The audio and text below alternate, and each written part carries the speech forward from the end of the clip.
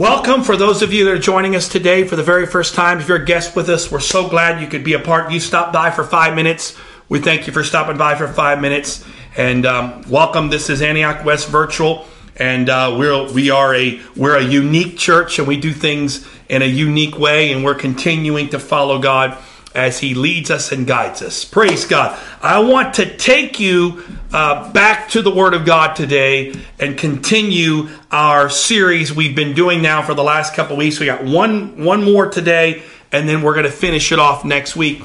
And that is Discipleship Simplified. I've kind of given this little bit of an opening the last couple of weeks, but the desire behind this is the last couple of years is seeking the Lord to go, okay, God, if I stripped everything away and just got it down to the simple bare bones, what are some bare bones, simple concepts to being your disciple? Now, I'm not saying this is a definitive list.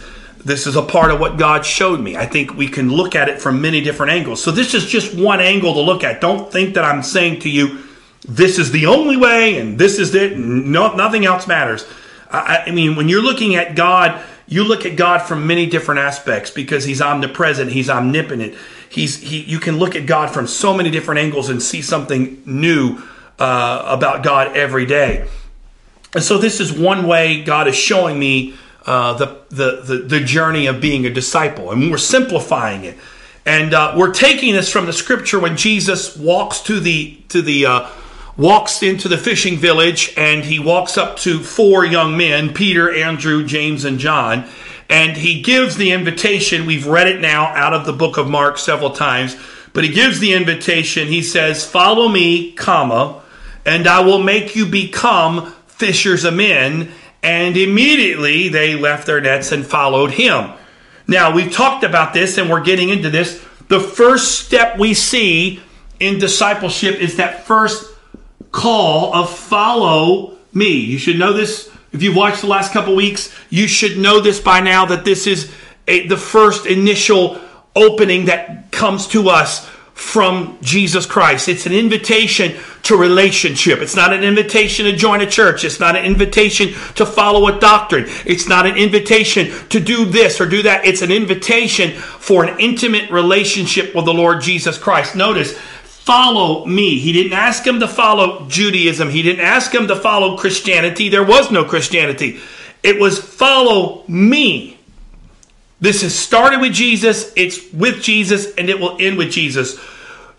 Really, we get caught up so much on doctrine, we get so caught up on denominations, we get caught up on so much stuff. And are there truths in the Word of God? Absolutely. But in the end, it's got to start and end with Jesus. His Word is true. He's the author and the finisher of the faith. Remember, John says in the beginning was the Word was with God, the Word was God. So again, this word here, follow me.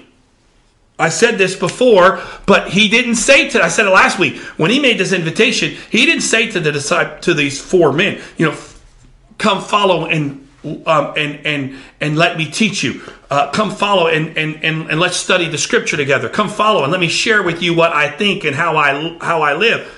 It was a follow me. Follow me. Now, when you follow Him, you get all this. When you follow Him, you get the Word because He is the Word. When you follow Him, you get His actions and His thinking, because let this mind be in you that was also in Christ Jesus, right? The scripture tells us when we follow Him, we're not only following in His footsteps, or as we said in the beginning, we're not really following Him as in click, I will follow you, as in a Facebook follow or an Instagram follow. Really, what we're saying is we're going to go on a journey with you, walk with you. When Jesus said, follow me, He wasn't asking them for a Facebook follow. He was telling them, guys, we're about to go on a journey. Come follow me. I'm going to be the guide to this journey.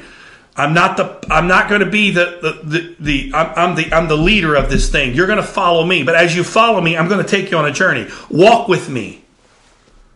Remember, Jesus said it to them. He says, take my yoke upon you and learn of me. For my yoke is easy and my burden is light. So what he's saying, follow me, is He's getting in the yoke with me. Come, get in this connected relationship with me. That's what He's asking. But remember what I said in the beginning, and I said it last week. It wasn't follow me. It was follow me. And you guys remember that from the last couple of weeks, I've really tried to drive this home several times. What was after follow me? You got to remember this little, that's a terrible arrow. I apologize. I don't know what happened to my drawing skills. My arrow kind of got smushed. But that arrow pointing to that comma means if you don't do this right here, what's coming after this is irrelevant. We love them, make me become fishers of men. Ooh, I love it. Ooh, what am I going to become in God? God, what are you going to make me? What do I get out of this? That's really what we're asking. Okay, fine. I'll follow you, but what do I get out of it? Notice, he didn't say to them, follow me and I will make you wise. Follow me and I'll make you holy. Follow me and I'll make you happy. Follow me and I'll make you prosperous. Follow me and I'll make you smart. How about this one? Follow me and I'll make you successful. He didn't say any of that. Unfortunately, I say this, and I don't mean to be critical here, but I'm just trying to get us to challenge us to think about some things. We've dangled the wrong carrot in front of people for too long. Because we've told people, come follow Jesus and he's going to make your life amazing. Come follow Jesus and you're just going to have a wonderful life. Why is your life wonderful? Why, if you follow Jesus, is your life wonderful? Because you know what? I got problems. I've got difficulties. I've got stresses. There's some days you show up in my house, you would kind of scratch your head going, what's wrong with that fella? I'm not saying to you, come follow him and he'll make everything. I'm saying come follow him because it's him. The only carrot to dangle in front of somebody is not some blessed, prosperous life, because if that's the case, man, we're shortchanged. The only carrot we can dangle is him. Because if Jesus isn't enough, then I'm sorry. There's no car, there's no money, there's no job, there's no husband, there's no wife, there's no house, there's no vacation. There's nothing that will satisfy. If he doesn't satisfy, then nothing's satisfied. So my friend, today, if you're watching this and you don't know Jesus and you're just trying to get to know him, I'm not going to tell you come to him and everything in your life is going to be great. Can he make your life great? Yes. Can he bless you? Absolutely. Walking with him is amazing? Yes, it is. But not because of what you get out of it. Walking with him is great because it's him. Because you know what? In the last couple of years, I've had some of the lowest, darkest places of my entire life. If you looked at me on some of my dark days, you wouldn't maybe see big difference between me and someone living down the street. But what made the difference was he made the difference. Because even at my darkest, lowest moment, I had hope. I had hope. He's my blessed hope. Paul said it in Romans. He said, if we have hope in things that we can see, we don't have hope. But if we have hope in things we cannot see, that's true hope.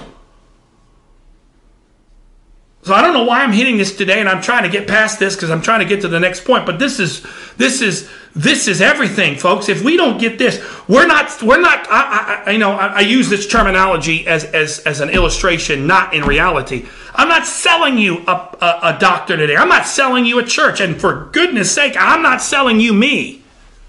Ooh, please. If I'm selling you, I'm gonna tell you right now, don't buy me. You're gonna be really disappointed. I'm not selling you me. I'm not selling you Antioch West. I'm not selling you a church. I'm not selling you a doctorate. I'm not selling you a methodology. I'm just simply selling you him. And because it's about him. But here's the point. If we don't follow him, stop, and we're only following for what we get out of it. Oh God, I'll follow you if you heal me. I'll follow you if you give me the wife or the husband I want. I'll follow you if you give me the job I want. I'll follow you if I can get that car. I'll follow you if I can get that house. I'll follow you if I can get that vacation. No, I follow you. There's a song I love. When I was a kid, my mom, for some of you know this, some of you may not, but my mom, my parents are the founders of Antioch Church. And so for almost, 30 plus years, 35 years, whatever it was, I don't remember the exact number of years, but my mother led worship, she played the organ or the piano, whatever it was, and she would lead with worship. And she was just an absolute dynamic leader of worship, tremendous. But we had a piano in my house. And in our house growing up, we had a piano. My dad, I forgot for what purpose he bought it. He bought it for a gift for her, and we had a piano. And so it was downstairs, and our room was upstairs. And the way the house was constructed, it kind of had an opening for the stairs. And so sound downstairs just seemed to reverberate through the house. And I can't tell you how many days I would hear my mom on that piano singing a song. When my mom goes through things, she goes to a song. It's been like that my entire life. She when she's in her darkest moment, she sings. God gives her a song, she sings it. And she'd sing songs, but the song that always, for some reason, growing up as a kid, I remember was a song called "I'd Rather Have Jesus." And actually, give me a second here. I know this is the great advantage of doing this with a computer. I can pull up the lyrics as I talk here. And I want you to hear these lyrics for a second. I'm getting to somewhere. We're going to keep going here in a minute because I have other things I believe the Lord wants to share this morning. But I want you to hear this. This is the words to this song. It says this: I'd rather have Jesus than silver or gold. I'd rather be his than have riches untold. I'd rather have Jesus than houses or lands. I'd rather be led by his nail-pierced hands. Then the chorus says this: than to be the king of a vast domain, or to be held in sin's dread sway. I'd rather have Jesus than anything this world affords today. And the second verse says this: I'd rather have Jesus than man's applause. I'd rather be faithful to his dear cause. I'd rather have Jesus than wonderful worldwide fame. I'd rather be true to his holy name. And finally, the last one is: he's fairer than the lilies of rarest bloom. He's sweeter than the honey out of the comb. He's all that my hungering spirit needs. I'd rather have Jesus and let him lead. We're moving on to a different part, but I want you just to know today that I hope and pray somewhere along your life that becomes the prayer of your life. Just give me Jesus. There's an old song we used to sing when I was a kid. You can take this whole world, but give me Jesus. You can take this whole world, but give me Jesus. You can take this whole world, but give me Jesus. I won't turn back. I won't turn back. I love that song because in the end, you know what? You can have it all, but if you don't have Jesus, you have nothing. And you can have nothing but have him and have everything. So, moving along. Follow me, comma. That comma is the first thing. But the next thing he says, and I will make you become, right? So we follow the second one we talked about last week was formed. And finally, this week, we're going to get to the third part of his challenge and his discipleship mission from the very beginning. And we're going to get to the fourth one next week. But the third one, we're going to talk about this today, and that is focus. From the very beginning of the call that Jesus gives these four men who become the pillar of his discipleship movement that ended up literally taking over the known world. In the beginning, he gives us these four pillars, or these four basic fundamentals of discipleship: follow, formed, and then he gives this focus. Now I want you to see something here, because it's very important that we understand. Instead of telling them what they were going to gain for themselves, Jesus focused their attention outward. When he called his disciples, he immediately let them know that they would be molded into sort of this, what would be a better way of saying it? This sort of special forces, Delta Force type army that would reach people with a message of hope and redemption. And this idea of becoming fishers of men. Now watch this. did you notice, and we went back, we talked about it the first week, but you can see it if you read the story there in Mark chapter 1. Did you notice what the brothers were doing when Jesus comes up to them? This was not by accident. Jesus never does anything by mistake, right? So what were they doing when he shows up? They were doing two things, and this is important because this is not by accident. That he could have caught them. He could have caught them at home. He could have caught them at the market. He could have caught them on their way back and forth to the boat. He could have caught them cleaning fish. He could have caught them hanging out, taking a break. He could have got there at any time. But just like Jesus in John chapter 4, right, gets to the woman at the well at the right time. He went to the woman at the well at noonday. Jesus never showed up early and he never showed up late. He showed up on time. So when Jesus showed up to these four boys, he showed up right at the appointed time. And what were they doing when he showed up? They were doing, so we'll leave this up there for a second. They were doing two things. They were fishing and they were mending. Now this is huge, and we got to get this point because this is going to these two actions are going to parallel into his entire framework of the mission he's about to give these boys, right? He says, follow me, because we got to know it starts and ends with him. He's the author and the finisher of the faith. So bookend on this entire thing is Jesus. He's the start, he's the end. He's the pillar that holds this thing up. But in the middle, we got a journey to walk, right? And so he says, follow me. But here's what's going to happen when you follow me. There's this formation that's going to happen, right? Because as I am, so shall you be. He says that in John, right?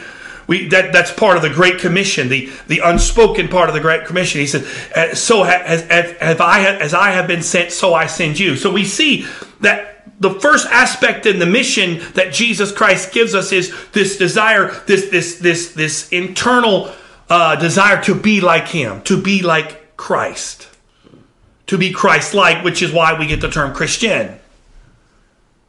But within this, there's this aspect of, okay, now that's established. We're to be like Jesus, and he's forming us. But within that context, he gives these two fundamental actions: fishing and mending. In fact, let's just read it for a second, just so you know that I'm not just making it up. Mark chapter 1, and we'll read it out of verse 16. We're going to read it out of the ESV for clarity. Passing alongside the Sea of Galilee, he saw Simon and Andrew. Again, Simon is who we know as Peter. At the time, he was Simon. Simon and Andrew, the brother of Simon, casting a net into the sea, for they were fishermen. And Jesus said to them, follow me, and I will make you become fishers of men. And immediately they left their nets and followed him. So they were fishing. He keeps going, right? And going a little farther, he saw James, the son of Zebedee, and John, his brother, who were in their boat mending the nets. So again, we see in both aspects what was going on. You say, well, that was just happened. They were fishermen and that's what they were doing. But Jesus never does anything by mistake, right? He's always on time. So why did he show up at the fishing and the mending? Why did he show up when they were coming back from fishing? Why did he show up when they were casting out the shore? Why did he show up when they were cleaning the fish or collecting the fish or preparing the fish to market? Why did he wait till they got home and knocked on their door and said, hey guys, I know you, if you have a minute here, I'd like to talk to you. Why did he show up at that time? Notice he showed up when Simon and Andrew were actively fishing. And they were actively mending. Now, this is important. Because one of the things, now there's many ways they could do this, and one of the ways I read this, I thought this was actually quite interesting, is that fishing at that time, they would do it with nets, right? There was no hook and line fishing. These were commercial fishermen, and they were fishing for quantity. So they would take this and they would sell it at market. And fishing was done at night, and they would come and clean and get it in the morning and take it to market. And they'd come back in the afternoon, and they would mend their nets and get it ready and prepare. And then they would sleep, and then they would go back. It was a tough life. These guys were not your 9-to-5 workers. These guys were hard-working boys at the time. They were 16, 17. Peter was a little older, but they were hard-working. And what was amazing about this is that one of the ways they fish, now there's been some study done on this, and there's some debate on whether or not this was used by all fishermen, but this is one of the ways they did it, was that these weights, these nets were about 20 feet, roughly 20 feet in circumference. And they had weights attached to them. And you got a net, right? So you throw this net, and it was on, they would stay more towards the shore, where the water wasn't quite so deep, but there was enough water that fish could school underneath. And they would cast the net into the water, and they would allow the net, because of the weights, to sink, and it would fall on sort of the seafloor and trap whatever was swimming at the time it was cast in. And then you'd have to jump in, and you'd have to collect the nets, and you'd have to pull them together and pass them up to someone on the boat who would pull this in. Now imagine doing this on a repetitive nature. You're talking about hard work. And what was crazy was you had no guarantee when you threw that net in you were going to catch anything. I mean, there was some skill involved, because obviously you wanted to make sure that you found some fish. And also when you threw it in, you hoped that you had skill in how you threw the net. But there was no guarantee that that little fish or that group of fish or school of fish would swim off, and you would be doing all this work for relatively nothing. And you'd pull the net back in and have to do it again, and you would go on this repetitive process. So these guys were used to this. They were used to this process. And it's amazing, because you know what? It really mirrored what they were going to do. Not every time you cast your net with Jesus do you pull in fish. Because notice, they were fishing, not catching. Do you catch fish when you go? Sure. But fishing requires a lot of effort sometimes. The last time I went fishing, and maybe the last time I ever go fishing, we had some guys in the church, Antioch West. One of them, Brother Chris Height, had a friend who had a boat or connections to a charter boat, and they were like, let's go out and we'll go rock fishing in the bay. We have the Chesapeake Bay right here near where we live, and I'm like, well, I've never done that before, so you know what? Okay, I'll try. I'm not big on fishing, but it was a good opportunity. So we had to get up at like 2:30 in the morning, which is not God's hour. I'm sorry. I don't think even Jesus took naps, so come on. 2:30 in the morning is just not the time Jesus, I think even Jesus is taking a nap at that time. So we got to get up early and a drive, get on this boat, and then we go out fishing.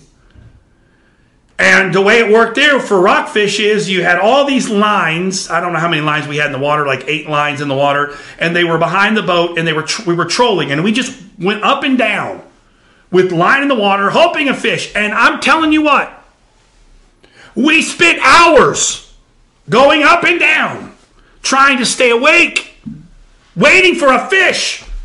And I think in the entire time we might have gotten 2 fish. It was extremely disappointing. So we went fishing. We did not go catching. We fished. We did not catch.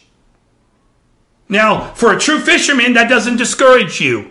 For a non-fisherman, I don't want to do that again. No, thank you. I was good. I was okay with that. I did it. I don't even know if it was an experience. I can say I did it. It's checked off my non-bucket list. But we were not catching, we were fishing. So these men were used to fishing, not catching. They didn't always catch. Because remember, down the road, they toiled all night and caught nothing. And Jesus said, cast your net on the other side. And remember, they caught a great catch of fish. They weren't always successful. But you see, because you don't catch anything doesn't mean you stop fishing. Because when he calls you to this outward focus, remember this focus. Why is he calling them? He's saying, listen, you're used to fishing. You're used to reaching out. You're used sometimes to reaching and nothing coming back. But you don't stop reaching. You don't stop following. You don't stop believing. You don't stop casting. Because why? Your focus. Because you know what? If we fished like we lived, we would cast the net and then bring back, and we'd be like, no, this is terrible. I didn't catch anything. This is so bad. Life's so hard. Why didn't the fish just crawl into the net? This is just so bad. I just want to quit. wouldn't be a fisherman for very long. Every person that's watching today that's fished, you have a lot more cast and pull back with nothing than you have cast and pull back with something. But just because you don't bring back something doesn't stop you from wanting to go at it again, because you never know, whatever time you throw out could be the one when you catch that big one, right? We caught a fish this big. So he's telling them, listen, from the very beginning, it's not going to be results oriented. It's going to be action oriented, because you know what? Some sow, some water. God gives the increase. He wasn't asking them to worry about the fish. He was asking them just to throw the net. We cast, God brings in the fish. But God can't bring in the fish unless we're casting. And he's saying, listen, every time you cast, you're not always bringing something in. They were fishing, not catching. But the problem is, if the focus...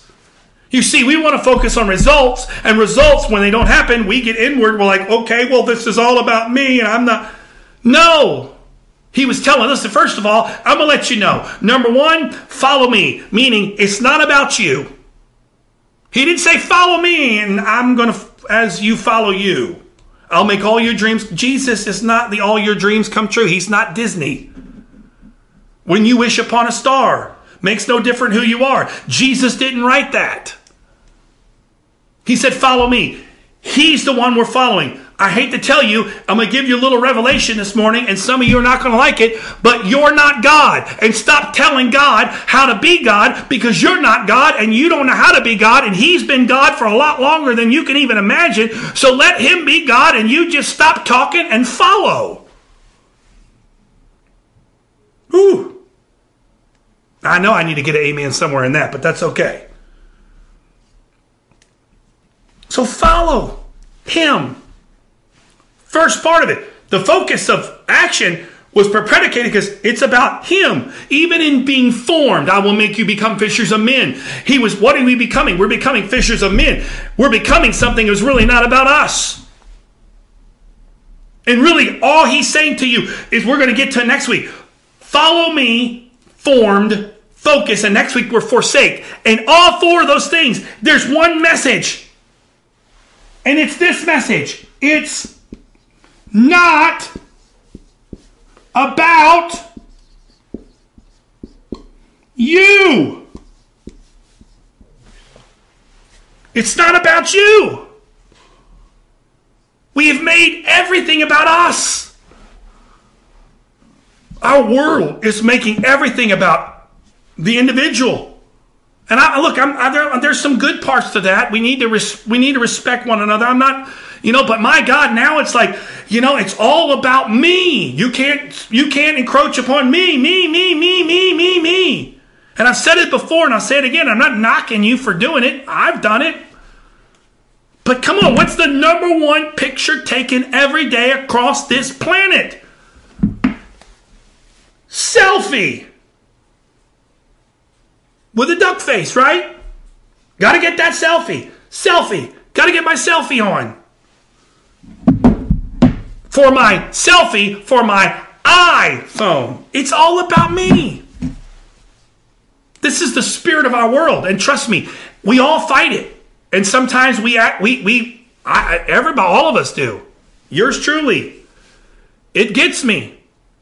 But I got to be honest with you, Jesus is not going to follow that pattern. So when you try to make it all about you with him, he doesn't work with that. Remember, Paul said, I must decrease that he might increase. All this is pointing back to less of me and more of him. So that's the point he's trying to make even here. He said, fellas, if you're coming with me, it's going to be a lot less of you and a lot more of me. But nowadays, with the spirit of a world, it's crept into the church, and now it's a lot more of us and a little bit of Jesus. And if there is a bit of Jesus, it's more just to prop us up. But remember, he said, starting off from the beginning, you're going to be fishing. But what was the other thing they were doing when you showed up? They were mending. Now again, some of you know this, and some of you understand this, and so I'm being a little elementary here, but it's important to understand this. Remember, the net that they were using, right? A net. If you looked at it, we just had these. We'll just do a simple illustration here for because I don't think you want to sit here and watch me draw for the next 5 hours.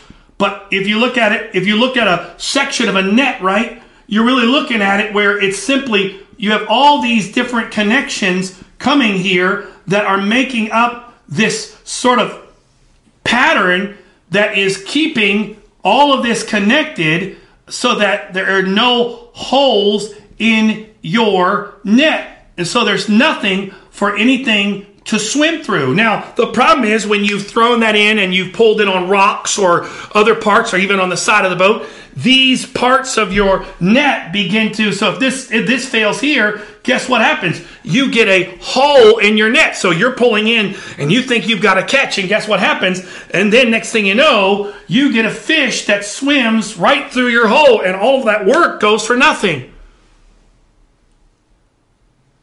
So the aspect that Jesus was showing is, number one, you're going to be cast. You're going to be focused outward. My entire mission is an outward mission.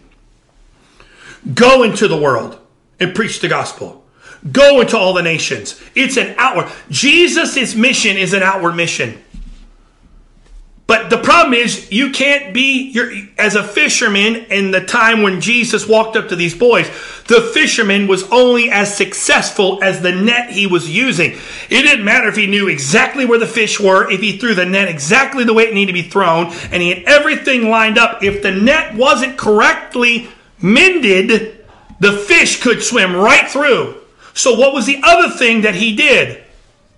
They were mending the nets, meaning they would come and they would spend hours at sometimes repairing the hole in the net to make sure that this was back to being intact. Now here's the cool part about this, because it really shows what you and I are all about, should all be about as disciples of Jesus Christ. What we got to follow me, he's forming us, but for what, right? We're not just saved from, but we're saved to, for something, right? So what is this showing us? Well, two scriptures come to mind, and some of you would know this. Some of you that are maybe brand new, you don't know these scriptures. I encourage you to look them up. Ephesians chapter 4, verses 11 and 12. Sorry, my 2 kind of died there. But Ephesians 4, 11 and 12 says, and he gave to the church apostles, prophets, evangelists, pastors, teachers. He gave them what we call the fivefold ministry, which are the equippers of the church. And he said, I gave these to you for the perfecting of saints, to equip the saints to do the work of the ministry. Now here's the great thing of the word. In verse number 12, there's this word, equip. The cool thing about this is that up here, remember we had the word mending in John and Mark 1. So Mark 1, they were mending. In Ephesians 4, they were equipping. The great thing about this is that in the New Testament, it's written in Greek. Guess what? Mending and equipping come from the same Greek word. So when they were mending their nets, they were equipping their nets. When God is trying to bring his church to a place of growth and maturity, as Ephesians 16 says, when we come to love, we will grow in love and come to full maturity in Christ as a body. When he's equipping his church, he's mending his church, meaning he's equipping you and I by mending the nets in our lives, the holes in our life, whether it's holes of hurt, whether it's holes of our past, whether it's holes of shame, whether it's holes of brokenness. He's mending us for what purpose? So that we can have this wonderful utopic life and never have problems? No, he's doing that so we can become more effective nets. That's why God he loves you like you are, but he loves you too much to leave you like you are, not so he can make your life so wonderful. Even though there is a part to that, he makes your life wonderful. He heals you and changes you and sets you free, and all that's awesome. But why? So you can sit back and relax and go, wow, my life is great. I'll just hang out here until Jesus comes or I die. He didn't do that. He does those things so you can be equipped to be a better net. Because that's the problem with some of you. You're okay with casting and being out there sharing the love of Jesus Christ, but every time you try to pull someone close to Jesus, they slip away because you got holes in your net. You got things of your past. You got things in your present. You got things you're dealing with right now that you won't let the Lord help you with that are producing holes in your net. Because watch what happens. I'll read this one for you. Let's go again. 2 Timothy chapter 3. If we can do that. I don't think I have it in my notes here. No. Yeah, I do actually. It's in my notes. I'll just read it here instead of going to it. 2 Timothy chapter 3 verse 16 says this. All scripture is inspired by God and is profitable. Now this is scripture, right? The Bible. It's profitable for teaching, for rebuking, for correcting, for training in righteousness. Okay, sounds great. Got to do the word of God because these are what it's going to do. Why? Keep reading.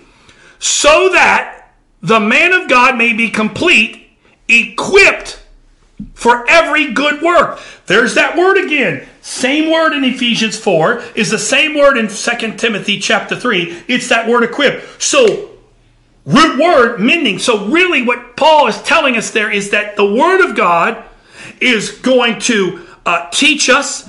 It's going to rebuke us. It's going to correct us. It's going to train us in righteousness so that we can be complete. Or as the scripture sometimes says perfect. Perfect doesn't mean never flawed, but perfect meaning complete. So we can be complete. Why? So we can be equipped to do every good work. We can be mended. Mended.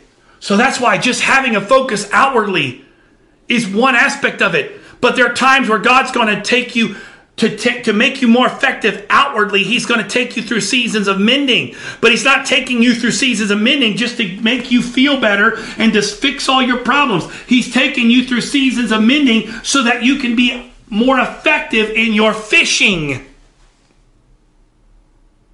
And it goes back to, again, the whole point we started with is it's not about you.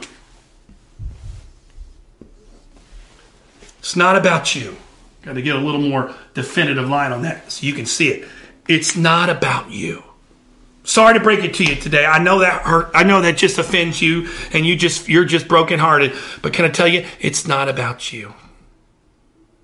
It's not about you. As I finish today, I want to play a clip for you this morning. It's a story of a man by the name of Kevin Hines and his story of his attempted suicide attempt. I want you to listen to the words he says. I want you to pay attention to what he talks about in this journey. Remember, talk about focusing, our focus. Where's our focus? I want you to listen to his story. And I'm going to come back when it's done. And I want to just challenge you with one final thought here as we end. So I want you to listen to his story and let the Lord speak to you as he talks. And it was September 24th when it all came to a head. I sat at my desk and I penned that note. Mom, dad, brother, sister, girlfriend, best friend. Love you, but I gotta go. I was gonna go to the Golden Gate and I was gonna disappear. I thought I was my family's burden. I wish I asked them. I just wanted the pain to stop. That's the common denominator of people we lose to suicide. They just want the pain to stop. What they don't realize is that their thoughts don't have to become their actions. Their thoughts don't have to take over. If you can recognize those thoughts as flawed and illogical, because suicide is an irrational state of mind. You think you have to die, but you don't really want to. You know, I found myself in my father's room that morning. I startled him awake. He looked at me, said, Kev, what's wrong? Like with parental instinct. I said, nothing, Dad. I just want to tell you that I love you. It's for the very last time. And, you know, he goes, I love you too, Kev.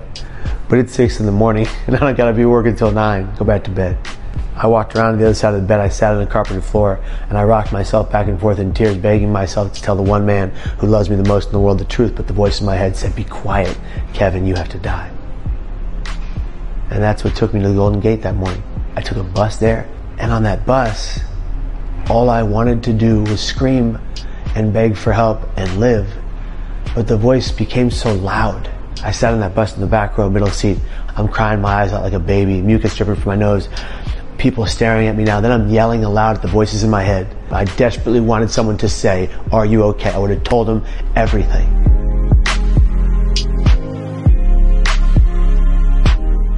Fear, apathy. There was a guy to my left, said to the fellow next to him while pointing at me with his thumb, "What's wrong with that kid?" with a smile on his face. Apathy. That's his or her problem, but it ain't mine. The bus got to the bridge. I sat there crying. Bus driver turned. He stood. He looked at me and he said, "Kid, come on. Get off the bus. I gotta go." I walked across the walkway of the Golden Gate Bridge for 40 minutes, up and down, back and forth, crying like a baby. Bikers, joggers, tourists, runners, they all went by me. Police officers searching for suicidal people went by me twice. I'm leaning over the rail, crying like a baby. They went by me twice. Nobody cares. And the voice in my head said, "Jump now," and I did. At the millisecond that my hands left that rail, instant regret for my actions. And the absolute recognition that I just made the greatest mistake of my life. Falling head first, righted my body accidentally, landed in a position that wouldn't kill me. On the way down, I said to myself, "What have I just done? I don't want to die. God, please save me." And I hit the water. I went down 70 feet beneath the water's surface, but I opened my eyes. My legs, I couldn't move.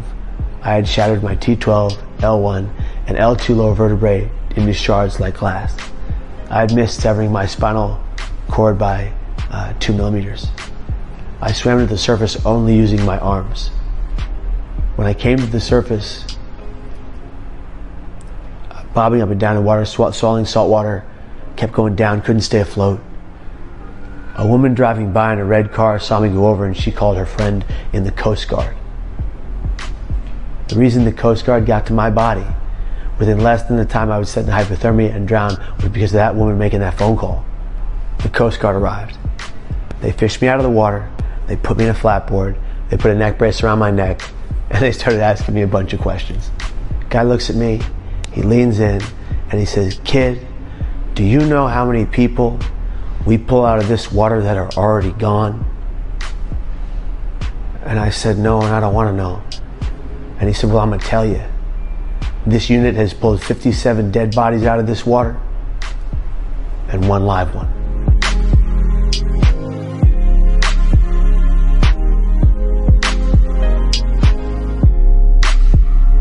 I looked up at my dad and I said, "Dad, I'm sorry." And he looked down at me and with great conviction he said, "No, Kevin, I'm sorry." And waterfalls flew from his eyes. He put his hand on my forehead and he said words I've never forgotten. "Kevin, you are going to be okay, I promise." And that got me through the night. Now I had this opportunity to recover. And a lot of people think that I went from this incident and was like, "Oh, I'm so much better now. Oh great, it's all gone." No, this was just the beginning. As you listen to that story, I hope you really paid attention to some of the things he said. My wife and I first heard his story several months ago, and we heard him tell it. He was a younger man when he told it the first time, and this, obviously, he's a little older. But when he told his story, it was remarkable. As he talked about, he shattered, I forgot how many bones he shattered, and he just missed severing things, and it was a remarkable story of just his survival. But that's not really what stood out to me. Even though it was awesome, he said before he hit the water, he said, he prayed and regretted it and asked God to spare him. That part maybe you got focused on, but I really want you to focus because we're talking about the mission of Jesus Christ. What really stood out to me in his story, and I've heard him tell it in many different ways, different aspects of it, was go back to the bus ride. Listen to what he said on the bus ride. He literally said he's crying, he's sobbing, and there's a bus full of people. And the guy next to him is annoyed by this kid crying next to him, and the bus driver just dismisses and said, "Son, get off this bus. I've got places to go." And he gets out on the bridge and he's walking back and forth, and he mentioned it, right? What was it? Bikers and joggers and tourists and everybody else going back and forth, passing him, and he's sobbing. He's not sheepishly hiding. He's sobbing and crying, and he's begging. I love that part where he said, I'm begging somebody, please just ask me, how are you doing? Because every voice inside of me was yelling, telling me to shut up and die. He talks about it. In fact, one of the times I've heard him tell his story, he mentioned the fact that there was a woman that stops him and hands him a camera and says, can you take my picture? And he said, I remember thinking, my woman, I'm about to kill myself. I don't really care about your picture. She was completely oblivious to the fact that he's sitting there sobbing and crying. She just cared about getting her picture taken at the Golden Gate Bridge. Gonna be honest with you, listening to that story, watching the reaction, listening to the reaction of all these people walking by, and I'm not saying everybody had ill intentions. Probably like most of us, they were kind of maybe didn't want to get involved, right? We didn't want to say anything, didn't want to offend, didn't want to hurt. He's obviously a troubled young man, don't want to say anything. And all he said, I just wish somebody would say, are you okay? But I don't believe everybody was that way. I believe there was just some people that were just so caught up in their life. They were so caught up in being a tourist on the Golden Gate Bridge. They were so caught up in riding their bike. They were so caught up in looking at the scenery around them that they didn't even recognize what was going on right in front of them. And he said, if it wasn't for that lady who stopped when he jumped and saw him and called her friend immediately, he would have died. He said the Coast Guard said to him, we fished out how many? 56, whatever it was. And you're the only one we fished out alive. Why did he survive? Because there was somebody willing to stop and be aware of what's going on. You know, no wonder Jesus says to look up to the fields, for they white already to harvest. So pray that the laborers would go into the harvest. It's not a harvest problem. It's an awareness problem. And I'm speaking to you, to me as much as I'm speaking to you. You know, we get so caught up in life. We got things to do. We got places to go. I mean, we live, for us who especially live here in Maryland, it's stress. We live under high stress, man. Woo! You got to fight. Dog eat dog. Go, go, go, go. Man, if you sit back in traffic, you're going to get run over. We live in this mentality. Got to get it, got to get it, got to get it. Got to work to get ahead. Got to go, got to go. And this whole time, there are people around us that are broken and hurting and have no hope. And we don't even stop long enough to be aware of that. I know. Maybe they would have said something to that day and he would have been like, you know what, go away. Okay. But to this young man, he was begging somebody. Yes, there will be sometimes you cast that net and pull back and nobody's coming with you. But what about if that's the time you cast and that you pull in that young man who's about to jump off the bridge and make the biggest mistake of his life? Because you are aware. Because you are aware. I don't do this very well. I can get very tunnel focused, but also I can get very disconnected. God has been really working me over. Because you know what's funny? Little later on after this encounter Jesus has with his disciples, they miss out. Because when Jesus goes to the woman at the well, he sent his disciples away as a test. They are walking into the city. She's walking out of the city. They walk by the woman at the well who's hurting and broken. They didn't even recognize who she was. And then when Jesus sent her back to the city, they were coming out of the city. They walked by her twice and weren't even aware of who she was and what was going on in her life. So they didn't get it perfect. I'm not beating you up. I'm not saying something's wrong with you. I couldn't yell at you without saying something about myself. But when Jesus called these young men to follow me, and I'll make you become fishers of men, he was telling them, look, it's not about you. It's not about you. It's about the world around you. One thing my wife and I have been talking about a lot lately is, you know, getting to know somebody and hearing their story. Because sometimes you make a lot of wrong assumptions about somebody, or you put them in a category based off what you see. But when you know their story and you understand why they're the way they are, it changes your view on them. I believe it was Mr. Rogers who carried around in his pocket a note card given to him by a social worker. And the note card, I believe I'm close to right on this. The note card read, You can learn to love anybody if you're willing to hear their story. That person that is rude to you at work, that you just can't stand, you really just literally hope they get fired or they just choke on a bone. What's really going on in their heart and life? What's driving that? What's their story? What's their story? What's deep down inside that's causing them? What happened when they were 5, 6, 7, 8, 9, 10 years old? What uncle abused them? What father or parents said, you're no good, you're worthless, I wish you were never born? What were they told as a child? And now they're adults and they don't know what to do with all this pain and hurt. So they're just mean, grumpy people. But because we're so caught up in our life, we just dismiss them while they walk back and forth contemplating, do I jump or don't jump? Do I jump or don't jump? And just begging, would somebody please just ask me if I'm okay? And every voice inside of them is telling them, give up, you're dead, quit, die, die, die. But we who have hope in us, the gospel hit me as it's flowing to somebody else. It wasn't mine to keep for me.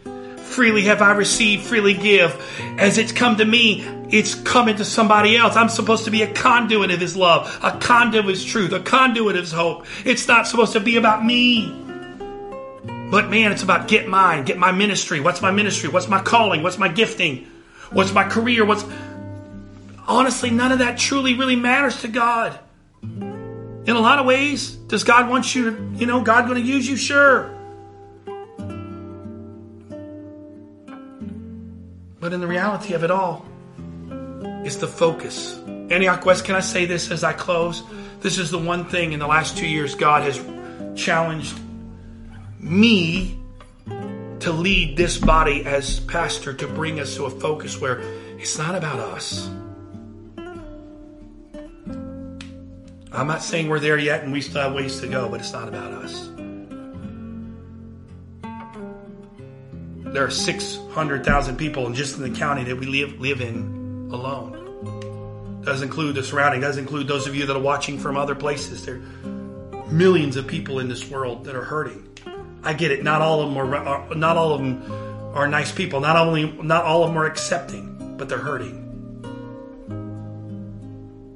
And the question comes down to, what's our focus going to be? Is it just about good church services and getting my blessing and teach me and getting to the nuances of Scripture? Or is it about mending so I can fish and mend and mend and fish and mend and fish and fish and mend and fish as I'm being formed?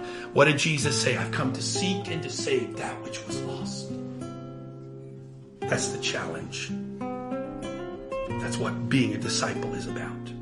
You can't be a disciple without accepting the mission that God gave His disciples from the very beginning. In Jesus' name.